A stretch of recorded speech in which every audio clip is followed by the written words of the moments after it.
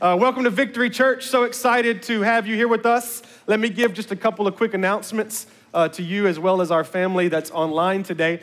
First of all, if you're visiting with us, so if you're visiting with us in person or you're visiting with us online for the very first time, we want to get to know you, want to try to connect with you. And so we do something here called Text to Connect. And so what's going to happen is going to be a number coming up on the screen. And when you text that, so you will actually text, Victory 18 would be in the message area. You'll text it to the number 31996. What that's going to do is that's going to shoot you a digital connection card. Has a place for you to fill out your name, some check boxes if you have any questions. There's also kind of a other area that if maybe your question's not on the form. But I want to encourage you, if you've been visiting, if you've been coming to Victory for a while now and haven't got connected, or if you're just brand new, I really want to encourage you to move forward in that. And I'll even say this, some of us, we were really involved pre-COVID, and now we've kind of gotten used to coming back, and I really want to challenge you to step out and get connected. We've got some exciting things coming up that I'm going to talk about in a moment, but there's so many opportunities and ways for you to serve. You guys saw last week that we officially moved V-Kids back towards the cafeteria area in preparation for our growth coming in the fall. We'll launch the fall with a series that you're familiar with, At the Movies, and we're really excited about that. It's going to be great. I believe that by the fall, we're going to see a lot of people coming back as well as people visiting. So we're just gearing up. And so with that, we need our dream team to be strong. And so I just want to encourage you guys, if you've been coming back or if you're visiting or if you're here for a while, really want to encourage you, text that number. Let's get connected and let's get ready for what God's not only going to do over the next couple of months, but certainly in the fall. Also, if you're here and you say, hey, I'd like to give, but I don't know how to do that, we give 3 ways here that you can do that. Number 1 is just by going to our website or our app. You can do either ways of that online. You can also text to give, which is real simple, as well as there's a black box right outside in the little lobby area as you walk out of the auditorium, and whether you're wanting to give cash and check. But those are just 3 ways that you can give here at Victory. There's a lot of different things that we give to financially. If you're wondering, we try our best to communicate frequently what we're able to give to. I want to take a second and just thank, I don't know if he's going to hear this, but thank Scott Hord for bringing the message last week. Can we just give a little applause real quick to Scott Hord? Scott leads a ministry that we financially support that helps families who are considering abortion. And it's a tough message. I know it's a heavy message, but it's a powerful message. And it's a message that we need to hear. And so that's just one of the many areas that our money goes to. And we try our best to kind of share frequently what we're able to do because of your faithfulness. Real quick, let me give you 2 calendar items that you need to know, and then we'll jump into the word. Number 1 is next Sunday is Father's Day. All right? Did y'all know that? It's Dad's Day. Let me hear it from my dads. What's up, dads? Where you at, dads? Here you are. All right. We love you so much. Let me tell you what we're doing. Next Sunday, we're going to preach. We're going to be in the book of Acts. It's going to be great. We're going to have some refreshments after service. We've started our summer lobby fun is what we call it because we're not having to tear down as much right now during the summer. We've got treats for you after service. You can kind of hang around and chit chat for a minute. They start today with some drinks, some refreshers. And then next week, I believe, is the root beer moon pie we're doing for all of our men. But watch this. After service is over, my men, ladies, you can participate too if you're crazy. My men, after service next week, when you go outside, there will be a mobile axe throwing trailer out there, all right? If you've never thrown an axe, you will get to do it right here in church. I don't know how it's legal. I don't know. We might get sued. I don't know. I'm just kidding. Take that out. But we got the trailer here. It's going to be here. So if you've never done it before and you've always wanted to do it, now will be the opportunity for you to do it after service. And so it's just going to be an exciting time. We will also have baby dedications that day. So I just want to encourage you, invite your friends, bring your family. Let's be here together for church, baby dedications, some root beer and moon pies, and then go out and throw axes at each other, right? Right? I told Erica, I said, hey, I got this great promotional idea for Father's Day. She was like, what is it? I said, we're throwing axes, and I'm preaching from the book of Acts. I was like, Acts and axes. I was so excited. And I said it to her, and she was like, is that a dad joke? And I was like, all right, so we ain't doing it? That's your way of telling me it's not funny? So I'm old, guys. I'm learning, I'm old. But so we want to encourage you to come to that. I would invite you to Acts and Axes, but apparently that's not cool anymore. So just come to Father's Day next Sunday. Amen? Cool? All right, June 27th, which is the next Sunday. So we got June 20th is Father's Day. The next Sunday, June 27th, we're doing our annual church picnic. Come on, let me hear it. Get excited. Yeah. All right. And so here's what we're going to do. That evening, so we'll have church as normal. That evening, we'll gather at Lee Victory Park with snacks and activities. We'll have cornhole. We'll have ultimate frisbee, volleyball. There's basketball courts there. We'll have all kinds of hanging out, treats. There'll be so many cool different things to do. And we just want to encourage you to come out. To all of our online family, if maybe you're not really comfortable yet coming into a building like this, come hang out with us outside. Let's just gather together and have a good time together. Cool? All right, you ready for the word? Yeah. Hey, if you got your Bibles, open up the book of Acts chapter 5. Acts chapter 5. Let me say this as you're turning. I want to thank you on behalf of Darla and I for allowing us to take a couple of weeks and get away. It came to our attention. We were in a board meeting recently, and I don't think we ever really realized this. They were talking to us, and they said, hey, since the church launch, which was 4 years ago, they said, how many Sundays have you not preached? And I don't remember what it was. It was like 8 or 9 or 10 or something. And they were like, okay, how many Sundays were you not in the building? And I was like, what? And they were like, of all the Sundays, 4 years, how many Sundays were you physically not in the building? I said, 0. I was there every Sunday for the past 4 years. And they said, you need a break. They said, you need to get away for a couple weeks. And so we put together some stuff, and our director team is amazing. They put together that opportunity for us to get away. And I was talking to somebody backstage, and it was kind of like the mom who has the brand new baby and has that temptation of like, I don't really want to leave the baby, but you finally do for like one night, and you go away, and the whole night you think about the baby, right? It's like, I gotta get back to the baby. But it's a process there of health. And so I just want to say on behalf of me and my wife and my family, thank you so much for letting us do that. We are excited to be back, and we're ready to preach. Amen? Here we go, Acts chapter 5. Let me tell you what's happening. We're going to start at verse 17, but let me give you kind of context again of what's happening. When we started Acts 5, we were talking about Ananias and Sapphira, and we kind of talked that part up at the beginning. And then after that, what happened is the apostles are still preaching. They're still preaching the gospel of Christ. They're still preaching about eternity in Jesus and all these different things. And people are getting upset about it, specifically the Sadducees, because the Sadducees is a group that I told you, they don't believe in eternal life. They don't believe in a life after death. And so that was really frustrating them when they began to preach that through Jesus. So we're going to pick up in Acts chapter 5, verse 17, and here's what it says. It says, then the high priest and all of his associates, okay, so the high priest, all of his people, who were members of the party of the Sadducees. Here's just that information letting you know they don't believe in eternity. They were filled with jealousy. Well, why are they filled with jealousy? They're filled with jealousy because not only is there a message being preached that they don't believe in, but it's gathering a lot of popularity. So that's making them mad too, because now the people that used to listen to them are listening to these apostles, and so they're getting jealous. So they did what they did in that day all the time. They arrested them. They arrested the apostles, and they put them in public jail. But during the night, so they're not even in there for an entire 24 hours, during the night, an angel of the Lord opened the doors of the jail and brought them out. So they bring the apostles out of jail, and the angel then says to the apostles, go and stand in the temple courts, he said, and tell the people all about this new life. So go to the temple courts and tell everybody about Jesus. And at daybreak, they enter the temple courts, as they had been told by the angel, and they begin to teach the people. Now, when the high priest and his associates arrived, they called together the Sanhedrin, the full assembly of the elders of Israel, and they sent to the jail for the apostles. They're like, hey, go get those guys that we put in jail because we want to talk to them. They had no idea that the apostles weren't there. They said, go get them, we want to talk to them. But on arriving at the jail, the officers did not find them there because they weren't there. So they went back and they reported. Watch this, I think this is so cool. We found the jail securely locked. Every lock was locked. There was nothing broken open, nothing picked. Every lock was locked. Watch this. With the guards standing at the doors. So not only were the jail cells locked, but the guards were standing there guarding nobody. But when we opened them, we found that no one was inside. And on hearing this report, the captain of the temple guard and the chief priests were at a loss. They're wondering what this might lead to. In other words, what have we gotten ourselves into? We've arrested people who just seem to go through walls.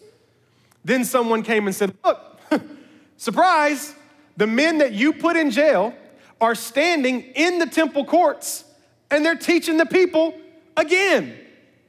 And at that, the captain went with his officers and he brought the apostles, and they did not use force because they feared that the people would stone them. I want to talk to you today from the idea, do it again. Now, I need to specify something. This is not do it again like asking God to do it again. This is more do it, comma, again. Do it. It's less of a praise to God, watch this, and more of a command from God to us. Do it again. Darla and I got the privilege, it was last weekend, I believe, I got the privilege to officiate a wedding of a young girl that was in our kids ministry. So she was in our kids ministry. I think she was 7 when I met her. And then she was in our youth ministry as a youth. And then I officiated her wedding last weekend. Her parents said they had a picture of me baptizing her as a child. And now they have a picture of me officiating her wedding at 22. When I arrived to do the wedding rehearsal, I got out of my car. I had not seen her in, 4+ years for sure, because we haven't been there. And so she comes walking up in high heels and a dress, and I'm like, how old are you? And she said, I'm 22. And I was like, where's my walker? You know what I mean? Like, I'm coming, here I come, I'm dying. Like, it was just that moment where it's like, oh my goodness, I'm so old. And so then we did the wedding. And then we had the reception, and there was a lot of people from our church in Memphis, and so we just sat at the table and told stories and talked about how old we were, talked about the weather, and complained about all of our aches and pain. I literally talked to a guy for 30 minutes about plantar fasciitis, okay? You're not any older than when you do that. They hit the music for the young folk. The music came on, and it was like, drop it like it's low, and we were like, all right, we gotta go. It was like, we're done, we're too old for this stuff. But I got to talking to a guy at the table that I've known for years. And he just asked me a question. He said, hey man, how's the church going? And I was like, that's kind of an interesting question, because these past 14 months have been very abnormal, and so I kind of took him through everything. I said, man, we were closed for like 10 months. I said, we couldn't meet in the school. We did online service, and we had teams that just put on a great online service, but we weren't in the building together. I said, and then when we were in the building together, we had restrictions on how many people we could let in. And then, we had to slowly open up stuff because we were trying to get volunteers in. So we had nursery, but no V-Kids Elementary. Then we had V-Kids Elementary, and we're still trying to go. So I'm telling them all the story. And when I was telling them about when we first started opening up the church to record the service, I don't know how many of y'all know this. We could record the service in here, but we couldn't open up the doors to anybody. We had a limit of 15 people. That's as many people as we were allowed to have in here for about 3 months. And so literally, the production team, like 2 or 3 of them, maybe I think 2, and then our worship team, and Darla and I, we didn't even bring our kids. Amber Morton would watch our kids every Sunday morning. We'd drop them off at Amber's house, and then we'd come to church, and we would record this service. And number one, I can't really see the production team, because of the lights and everything. So and they're quiet, and they're ninjas. And so, it's kind of hard to see them. And then the worship team, they would sing, and they would go off that way. And then as they're coming down, they would either stop and get some coffee, or they might get caught up in a conversation, or they might choose to sit there in the back. And so it never failed. Now, Melanie and Jeff were faithful to me. They'd always sit right here. But it never failed. I would get up to preach and start preaching, and there'd be like 5 people sitting here. Like 2, 3, 4, and there's always like 1 or 2 people in the back. I didn't even know who they were. I was like, who is that? It was like 5 people, and I'm telling them this, and I would get up every week and preach, scream, shout, do all this, and there's 5 people, and one of them normally was asleep. You know what I mean? It just never failed. Jamal didn't get enough sleep that night or something, so he's asleep. Just how it works. And so I was like, and I remember he looked at me, he goes, man, how did you do it? And I was like, what? He said, how did you do it? How did you get up and preach the way you preached to 4 or 5 people? And I had this revelation that I didn't realize was a revelation then, but I do now, where I looked at him and I said, you mean how'd I do it again? And here's what I meant by that. When we started this church, when we started the church 4 years ago, we were able to put together a dream team of about 45 people, 45 passionate, God-fearing, loving people. And we launched this church. And the first Sunday was this big Sunday. There was like 250 people here. We had like 70 people come from Memphis. The whole deal with church planting, in case you're not familiar, is everybody comes the first week because they want to know, who is this coming into our town? And then the next week, nobody comes back. And then people kind of slowly start to go, hey, you want to go see that church again? So for the first few weeks of the church, remember the 45 people who had helped us plant the church, they were all serving. All 45 of them were either production, worship, V-Kids, first impressions. So I would get up to preach, and there'd be like 11 people in the room, just kind of boop, boop, boop. And so when he said, what was it like to do that? I couldn't help, it just automatically went like, no, you mean what was it like to do that again? Because I had already done it once. Be honest with you, I think some of the reason why I was able to do it so easily is because it wasn't new to me. It was very familiar. I had done it again. I'm learning that when it comes to following Jesus, sometimes the difficulty is not in what God is asking me to do. The difficulty is what God is asking me to do again. Right? I mean, let's just be honest for a second. My difficulty is not in the fact that God asked me to do something. If I was to talk to us, I think a lot of us, the difficulty is the things he's asking us to do again that we've already done before. God, I've already done this. And now you're having me do it again? Let me give you some context. I think when Joshua had to march around the walls of Jericho, because God told him, if you'll march around those walls will come tumbling down and you'll be able to invade. I don't think he had difficulty the first time he walked around the walls. Matter of fact, I think he was kind of excited. Because let's be honest, when we do something for the first time, there's kind of like this excitement. You know, it's new. We've never done it before. We kind of have this huge faith aspect of what could happen. And so I just see he'd be like, like he's kind of excited to do it. But the second time, and the third time, and the fourth time, I don't think the difficulty was doing it the first time. I think the difficulty for him would have been to do it again. When God told Naaman to go dip in the Jordan River so that he'd be healed of leprosy, I don't think the difficulty was in the first time. Matter of fact, he had some excitement, right? Some desperation. He probably ran to the water. I think it was probably the second dip, the third dip. Every time he dipped and left, it was a 25-mile trip. Don't you think on like that fourth trip back, he was probably a little angry? I gotta do it again? Why wasn't it good enough when I did it the first time? Now I've gotta do it again? This is where I think the difficulty lies for them, for me, and probably for you. When God asks you to do something the first time, honestly, you're kind of excited about it because you've never done it before. And there's this huge opportunity of things that could happen. But when you do it, and you go through the difficulty of it, and then you find yourself having to do it again, that is where the difficulty lies. When these guys preached and got arrested, I don't think that was difficult for them. I think if there would have been difficulty, it's when they would have gotten out of prison and then got arrested again. I find that my faith is so much more frustrated when I'm having to do something again versus me having to do it for the first time. Am I right? Maybe it's just me. I haven't quite been able to nail down if it's our culture, if it's my own personal insecurities, or if it's the devil.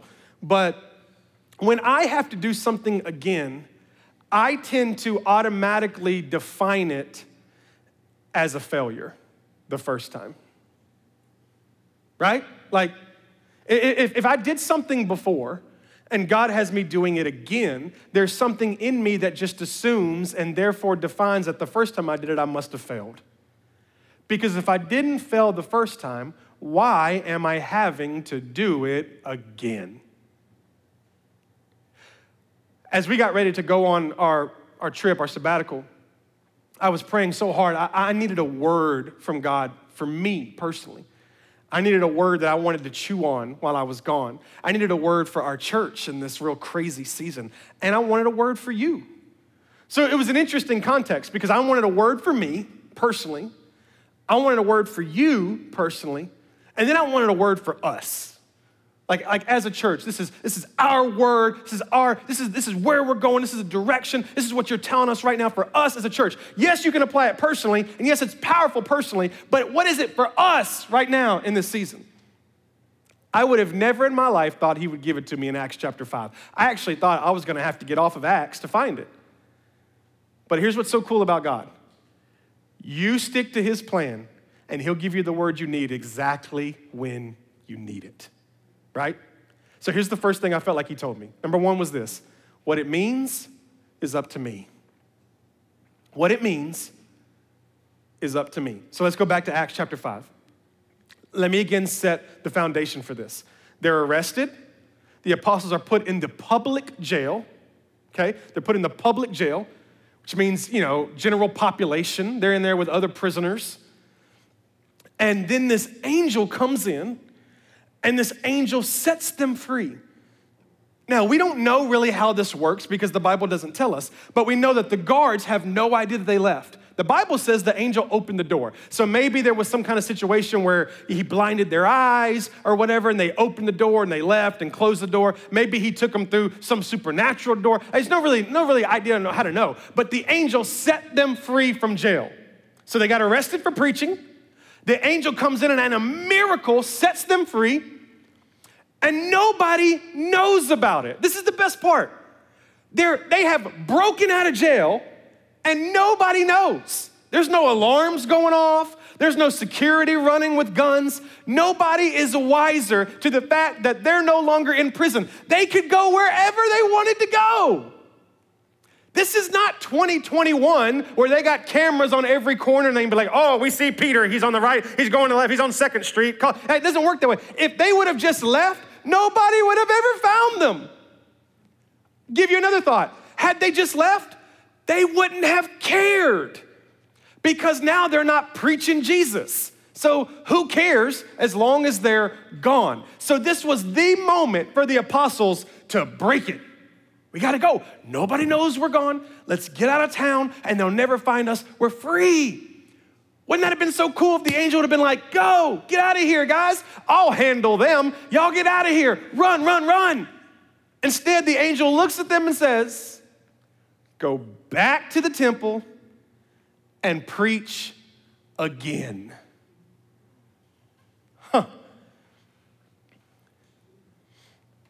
Let me just make sure that I've got the right crowd for a second.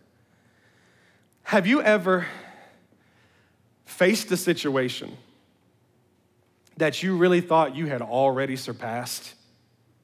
You know what I mean? Like you're in the middle of something that you thought you already completed, something that you've already graduated from. We'll get into the details in a moment, but maybe you had this dream and you were on this level and you really thought you graduated out of that level and now somehow you found yourself back at that level, you know what I mean? Or maybe you were dealing with this addiction and you really thought you had surpassed that addiction and now somehow you're back in that addiction. Or maybe it's just about a relationship, right? Maybe you were in a relationship and you really thought y'all had graduated out of this and now you find yourself back. I just feel like there's moments where you and I get out of something and then we find ourselves back in it. I would have had some questions for the angel. Let me tell you what I mean by that. I would have said, hey, real quick, Mr. Angel, real quick.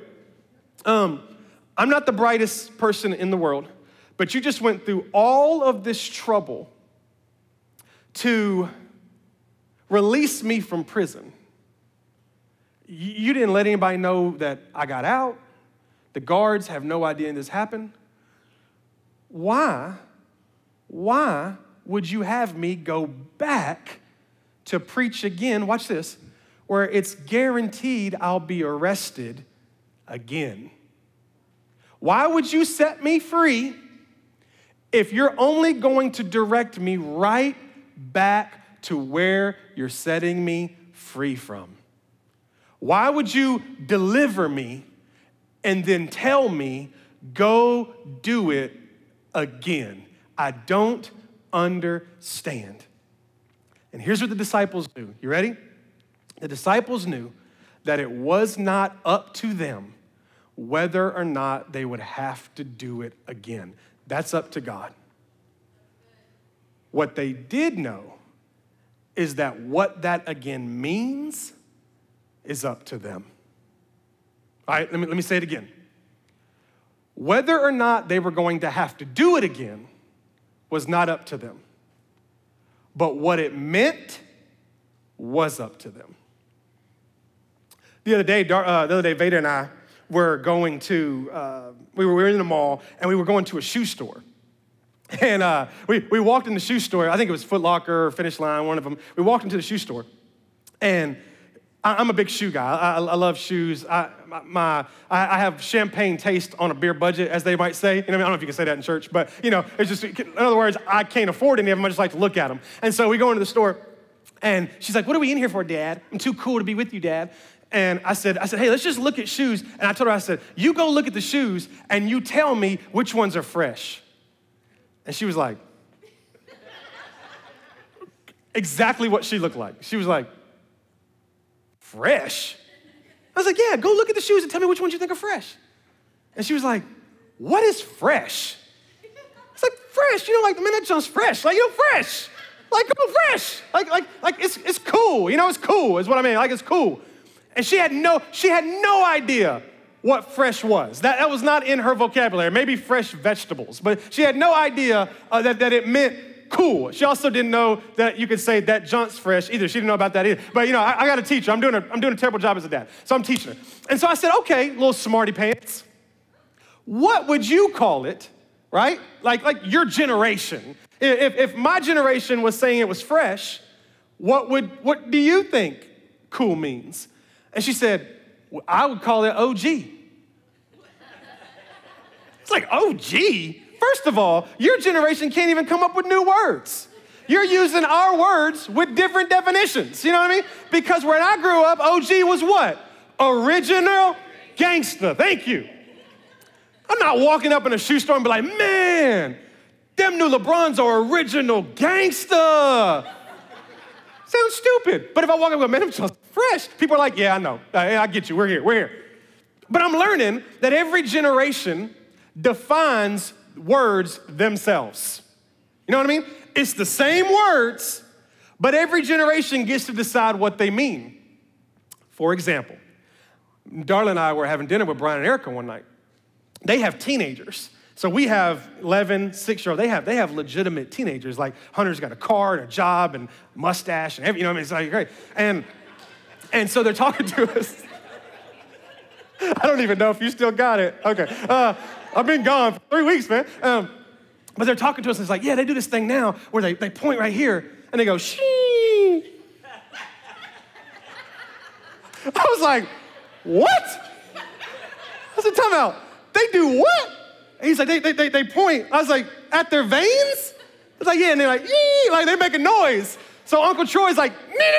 I'm in there trying to figure out what does it mean? They don't know what it means. The kids don't know what it means. We're just walking around, yeah. You know what I mean? Just trying to, I don't know. So I'm trying to figure this. I call the waitress over. We're eating. I call the waitress over. I said, "Hey, let me ask you a question." I said, "Have you ever seen somebody do this?" And I was like, yeah, or whatever. And she was like, "No, I don't know what that is." But I had just heard recently, I think Tony might have taught me this. I'm not really sure who taught me this. But I just heard recently that there's the generation now, they say this thing where they say no cap. Have y'all heard this? My fellow 30-year-olds and up. Have you heard this? No. Thank you. Okay. I said, no cap? You left off the S, snow caps. I used to get them when I went to the movie theater. They said, no cap means no lie. Like, that's the truth, no cap. This is stupid. I don't know. So I called a waitress over and I was like, "Hey, that." She's like, no. I said, "Oh, wait a minute. Have you heard this one?" I said, "Have you heard about all caps?" She was like, "What?" I was like, And Brian and Erica are dying. Like, no, it's no cap. I was like, oh, no cap. What is happening in our culture today?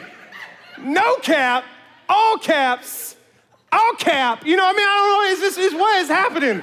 You just changed the word. Look, Casey Ray is going to have a whole nother definition for cap. You know what I mean? Like it's a whole nother meaning. And here's what I'm learning. Listen to me. We get to decide what it means. What it means is up to me. You and I are going to face an again every day. Every day you face it again. For example, you came to church today. Again. Worship team, you put together a set for worship and you led us in worship again. Production team, you produced church again. All my incredible V Kids leaders who are listening to the podcast a week later, you came to serve again. Again. Can we say hallelujah for there again? Look, I'll preach a whole nother sermon because that again is way different than another again. Amen? All right, look, don't get me started. I ain't preached in 3 weeks. Y'all be out of here at 3 o'clock this afternoon. But it's up. You go to work tomorrow, guess what? Again. You got to decide where you're going to eat lunch today. Again. You have to deal with that difficult person again. You got to face that issue that you got to finally make a decision about again. But you get to choose what the again means. When you get up to come to church again, you get to decide whether you're going to come in here and be mad and frustrated and bored, or whether you're going to come in here and experience life change.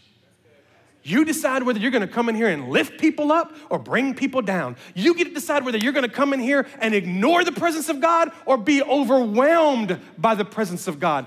You decide what the again means.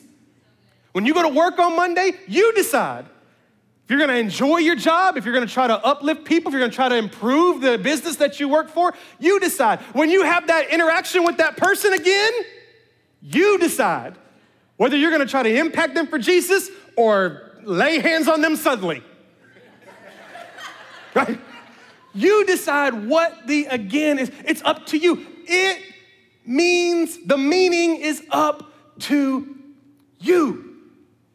So then God showed me something. I was reading Acts 5, and I'm reading this, and I'm reading that the apostles are going back again, and I'm like, oh, and all of a sudden, I feel like God gave me this statement. You ready? I felt like he told me, every again has an angel.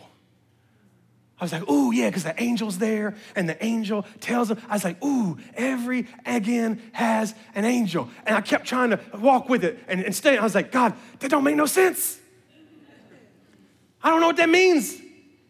Every again has an angel. What are we talking about right now? Angels in the outfield? Michael? I don't know what's happening. And God was like, no, doofus. No, he didn't say it like that. He talks to me. He's like, no, my beloved. He said, listen. He said, you got the E. You got the E wrong.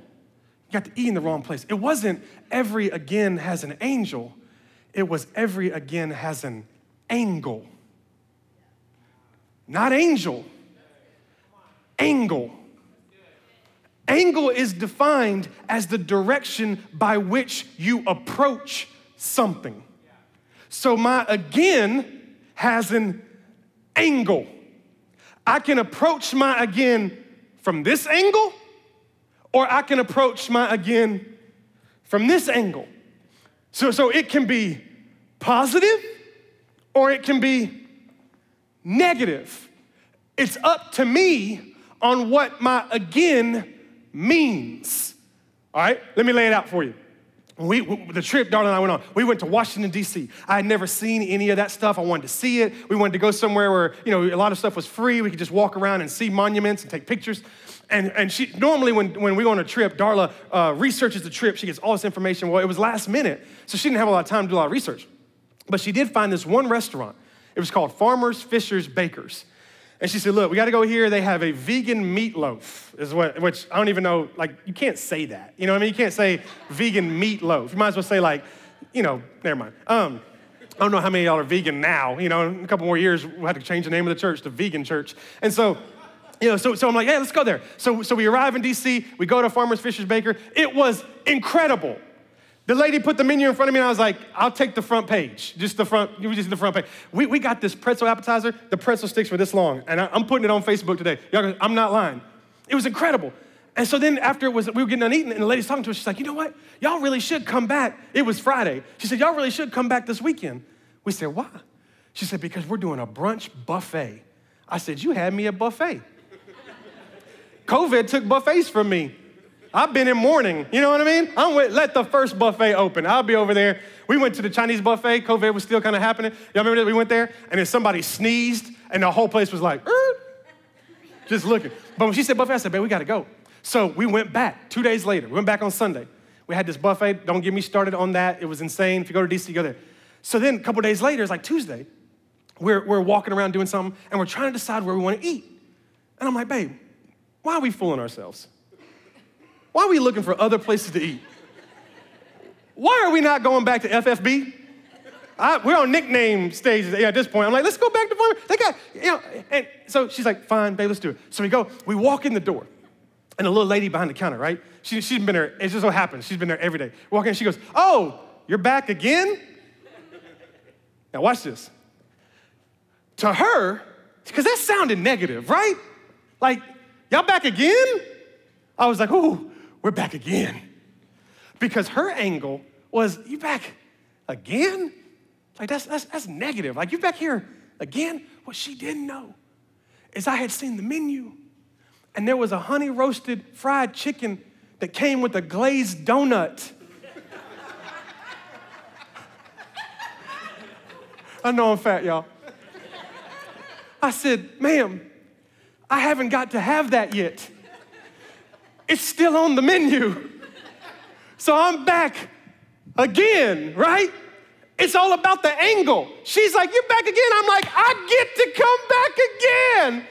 I said, if I was here one more day, I'd come back again. Again. Why? Because I enjoy it. God is going to ask me to do it again, but it's up to me on how I approach it. If I approach it with, I get to do it again, then praise God.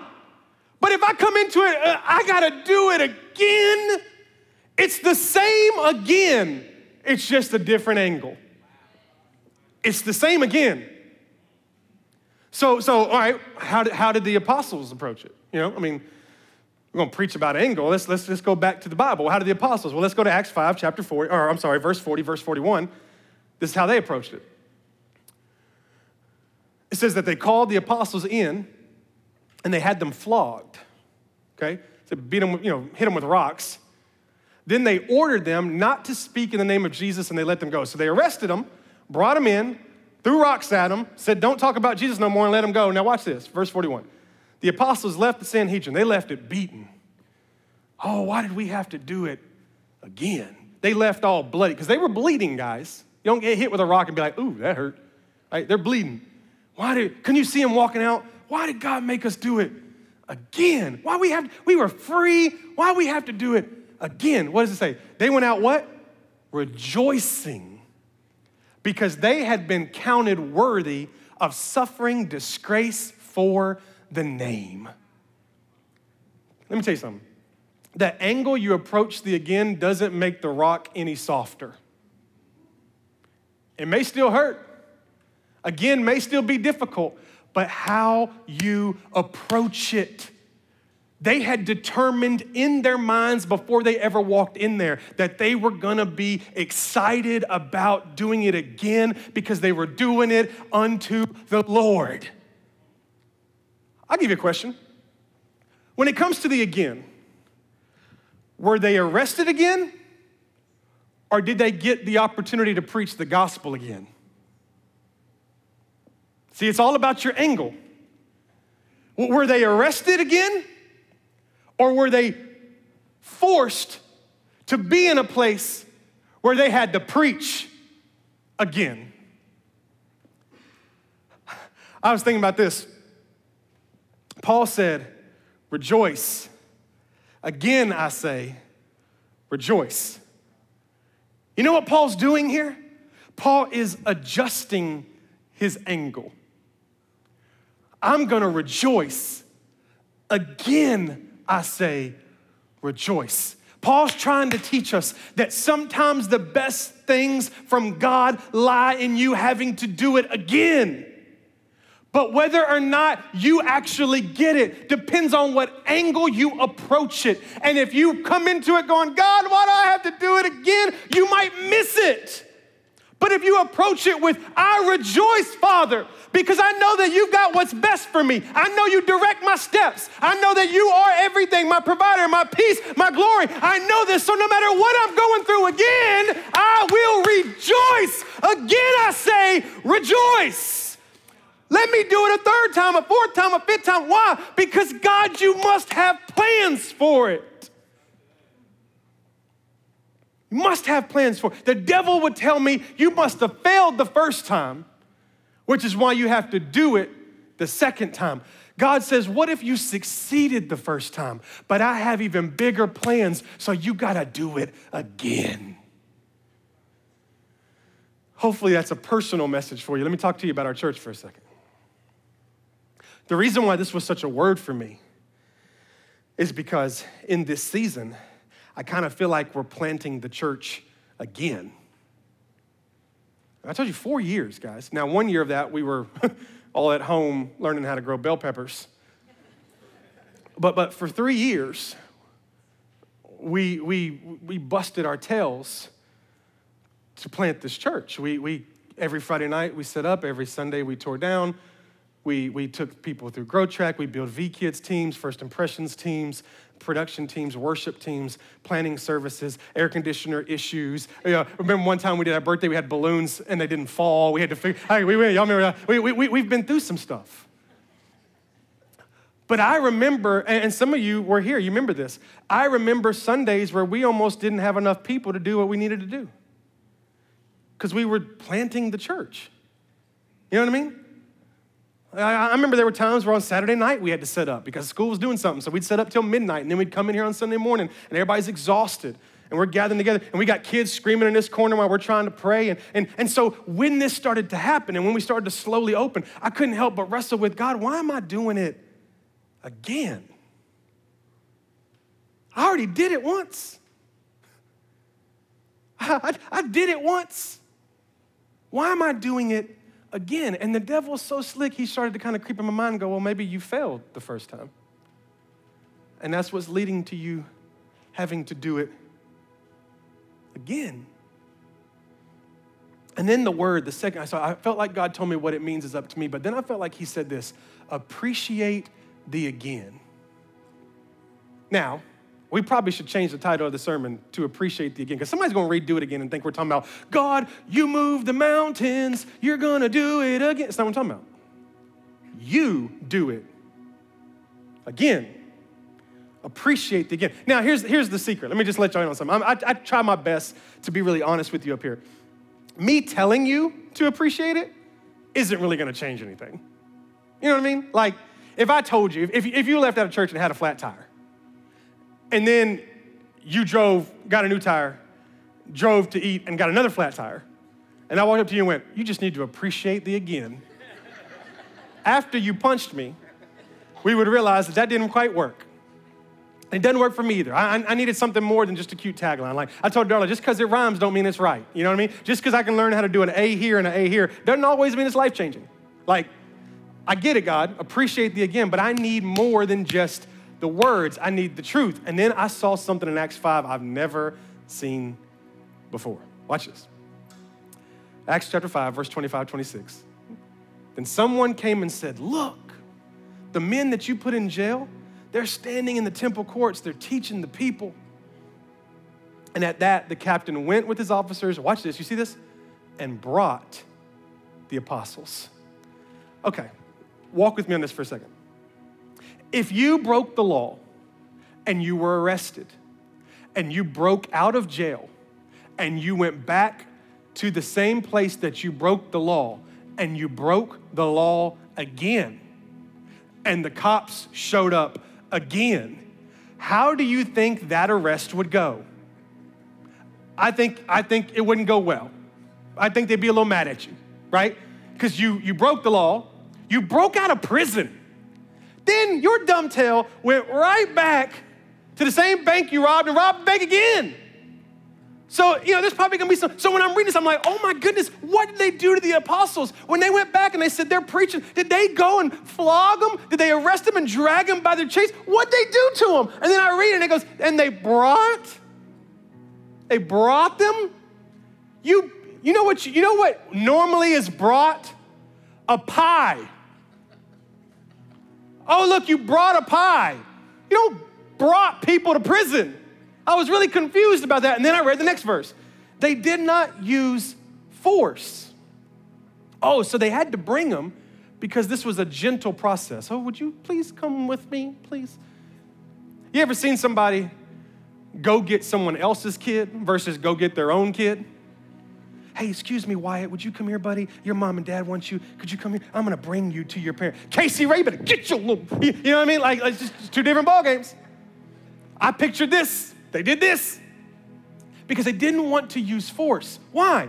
Because they feared that the people would stone them, right? When they say people, they're talking about the crowd that's now starting to follow the apostles. They're afraid that the crowd following the apostles will start to stone those who are trying to arrest the apostles, because the crowd is so behind what they're preaching that if they tried to forcefully arrest them, if they would stone them, instead they just walked up and said, hey, come here, I'm arresting you, come here, then nobody would know. Now, but here was my confusion. Why wasn't this the case the first time? They arrested them the first time. There was no verbiage about them not using force. They arrested them, and where'd they put them? Anybody remember? The public jail. Now you're trying to be in private. The first time you were cool with public. I'm like, what was the difference? Well, let me tell you this. In that day, it was very common for prophets, what do you call them? False prophets, to come and start speaking against religion and start talking about these rebellious ways. It was so common that most people didn't respond at first. That's why Jesus didn't really get a crowd till he started doing miracles. Because it's very common for people to show up and start speaking against religious standards and all that. But watch. So what the authorities would do, because that was so common, is they would arrest them, have them flogged or whatever the situation was, and then release them. And watch this. Because the message they were preaching was false, they didn't want to be arrested again, so they would just disappear. So it was common for somebody to come and go, hey, you need to believe in this, you need to believe in that. People go, hold on, let's wait and see. Let's wait and see if this is serious. Oh, they got arrested? Oh, we ain't heard from them yet? Okay. Obviously, it must not be a big deal because they got arrested. They didn't want to get arrested again, so they went to the next town to talk about it. So when the apostles got arrested and they got out of jail and they went right back to the same place, preaching the same message, but even more passionate, people said, whoa, whoa, whoa. I think this is real. And so the crowd grew. I'm learning that again opens the door for more. When we can embrace the again, there are more people following the apostles now. Why? Because they went and preached again. Because they were willing to be arrested again. I was talking to God. I'm like, God, are we doing it again? Do I have to do it again? We had to open up nursery and then we had to open up Vicky's. Are we doing this again? I remember there were like 14 people in the seats. Are we doing it again? God said, you get to do it again. I said, whoa, whoa, whoa. We're cool like that. I said, slow down with the get to stuff because I don't see it that way. Then I started thinking about when we planted the church. 45, 50 people. No money. Zero influence in Smyrna, Tennessee. I remember one time we tried so bad to get influenced with the city that we did childcare at the Smyrna Farmers Market. Never in my life will I do that again. We had no influence, we had no money, we had hardly any people, and we just went with it. We planted this church, saw over 300 people get saved, baptizing people like crazy events, started doing things in the community. This is what I feel like God told me. This time, you're doing it with more people, you're doing it with more money, and you're doing it with way more influence. So what that tells me is that must mean there's gonna be more salvations and more baptisms and more community impact, because I'm learning that when I do it again with the right angle and I appreciate it and I'm all about what God's doing, it opens the door for more. So good. See, if I'm not careful, I'm mad about it. God, why I gotta do it again? God says, if you don't want to do it again, I'll use somebody else. But I'm just telling you, if you're willing to be faithful and go out and preach again and get arrested again, you are going to reach more people for the gospel, more influence, more lives changed. And yes, it may be uncomfortable for you, but in the again is the opportunity for God to do something great. And then it was so weird. Out of nowhere, God dropped a story in my mind. Babe, I don't think I even told you this story. Every fall break, we go to Florida to see my dad. My dad lives in Panama City. We spend a week with him. Darla's parents go, Mama and Poppy, they come with us, and our little girls. Never fails. There's gonna be a day on the trip where Poppy builds some type of sand alligator, sand something.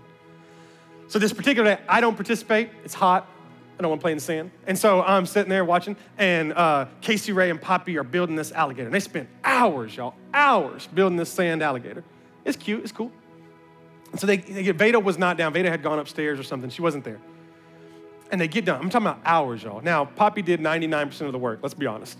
But, Casey put like a pebble on his eye. I was like, we did it. So we go up for the night, and the water rises. And when you come down the next day, it's gone. Now, there might be little bit and pieces of it, but it's gone. And so we're putting our chairs down, getting ready to get our little spot. And Casey Ray runs out, and she goes, Poppy, the alligator, it's gone. It's gone. She gets upset. She said, we have to do it all over again. My father-in-law said, no, we get to do it again. And then he said something. Again, at the time meant nothing, but God brought it back to my mind. He said, and maybe this time Veda can be a part of it. Now, catch this. That's a godly perspective. That's a kingdom perspective that says, hey, we get to do it again.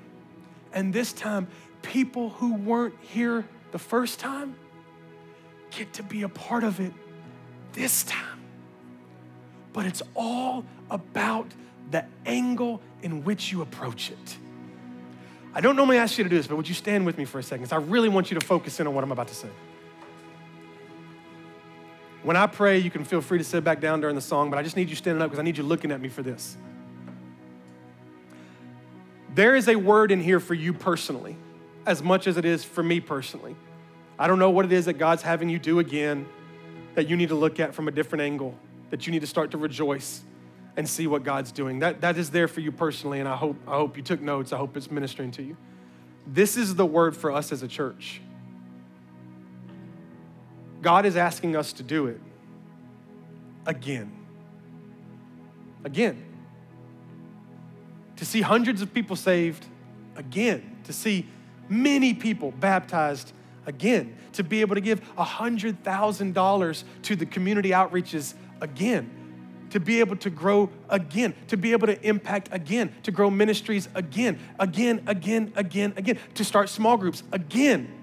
God is asking us to do it again. And there has to be a moment for you, between you and God. If this is your church, there has to be a moment where you say, hey, I'm in it. Let's do it again. Part 2 is going to happen next Sunday during Father's Day. There was more I felt like I needed to say, but I couldn't fit it in. But I want to go ahead and get this in your mind now, that God has called us. And listen, online family, this does not exclude you in any way. Whether it's online or whether you're returning in a season, listen to me. God's calling us to do it again. I think I shared this before I left, but I'm gonna share it real quick and I'll pray, I promise.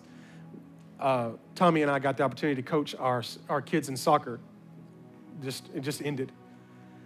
And sometimes God will just put me around people and I'm like, I just wanna know that. I wanna do my best to attach myself to that person and try to win them to the Lord, this kind of thing. There was this couple. Their little daughter was so cute. Her and Casey Ray were hitting it off, and I was like, man, I want to know them. I want to connect with them, and then maybe I can get them to come to Victory. And I didn't know if they were saved or what at the time. So I had the opportunity. It was picture day, and the wife and me were just kind of standing there, and we were talking about hooking up, and all of us having dinner and all that. And I said something about the church, and she goes, we went to Victory. I said, wait, what? When? And she goes, right before the pandemic, me and my family, we had started coming to Victory. She said, every Sunday I left crying. She said, it was incredible. She said, and then the pandemic happened. She said, and we're coming back, but we had a brand new baby. She said, we're just waiting. And in that moment, man, I just felt the Holy Spirit say, are you ready? Like we're gonna do it again. Except this time you got more passionate people, more resource, more influence. Do you know what we're doing at the 4th of July event? I don't even know if I shared this yet. We connected with the community. We're gonna be set up front with a dunk tank. Our information, everything, dunk tank, myself will be in the dunk tank, and the community leaders. God has put us in the room with the leaders of Smyrna. And I'm gonna tell you more about that in a couple weeks, but I'm just telling you, the influence is look, we ain't at farmer markets anymore. God's ready to do it, and he's ready to do it again. But guess what he needs? People who are ready to do it again. Are you ready? Are you ready? All right, do me a favor. I know y'all probably got plans. If you can, come back next Sunday for the part 2 of this. If you got plans, I understand. Watch it online. But come back because we're gonna bring all this to a close. We're gonna actually do something. We're gonna do an action to prove that we're ready. I'm excited about it. And then we're gonna watch with this picnic and with Father's Day and this 4th of July event and at the movies, and we're gonna look around and go, God's did it again. Brother, don't make me jump off this stage. Will you pray with me? Father, I thank you right now for your word. I thank you for your Holy Spirit. I pray that this word is as life-giving and as refreshing to everyone in this room as it is to me, to every person watching online as it is to me. There is nothing more humbling than to remember what you did through us in the beginning, and to get us excited about the future. I thank you for every person that makes up Victory Church, Father. I thank you for the resources you've blessed us with. I thank you for the community influence that you've given us. And I'm learning that you're having us do it again because there's opportunity for more. There's opportunity for more people to be saved, for more people to be baptized, for more people to be able to find a small group, for more people to be able to serve and find their purpose. More. We just got to be willing to do it, Father. And I believe we are. I believe we're ready. So right now, we just pray and ask that you would lead us, direct us, open doors for us. I pray that every person in this room, that every person they talk to, they couldn't help but tell them about you and Victory. They would look for opportunities to disciple, opportunities to evangelize, that you get us excited again about seeing people saved. I know it's been a tough 14 months. But Father, do it again. Do it again. We love you and we thank you. In Jesus' name, amen.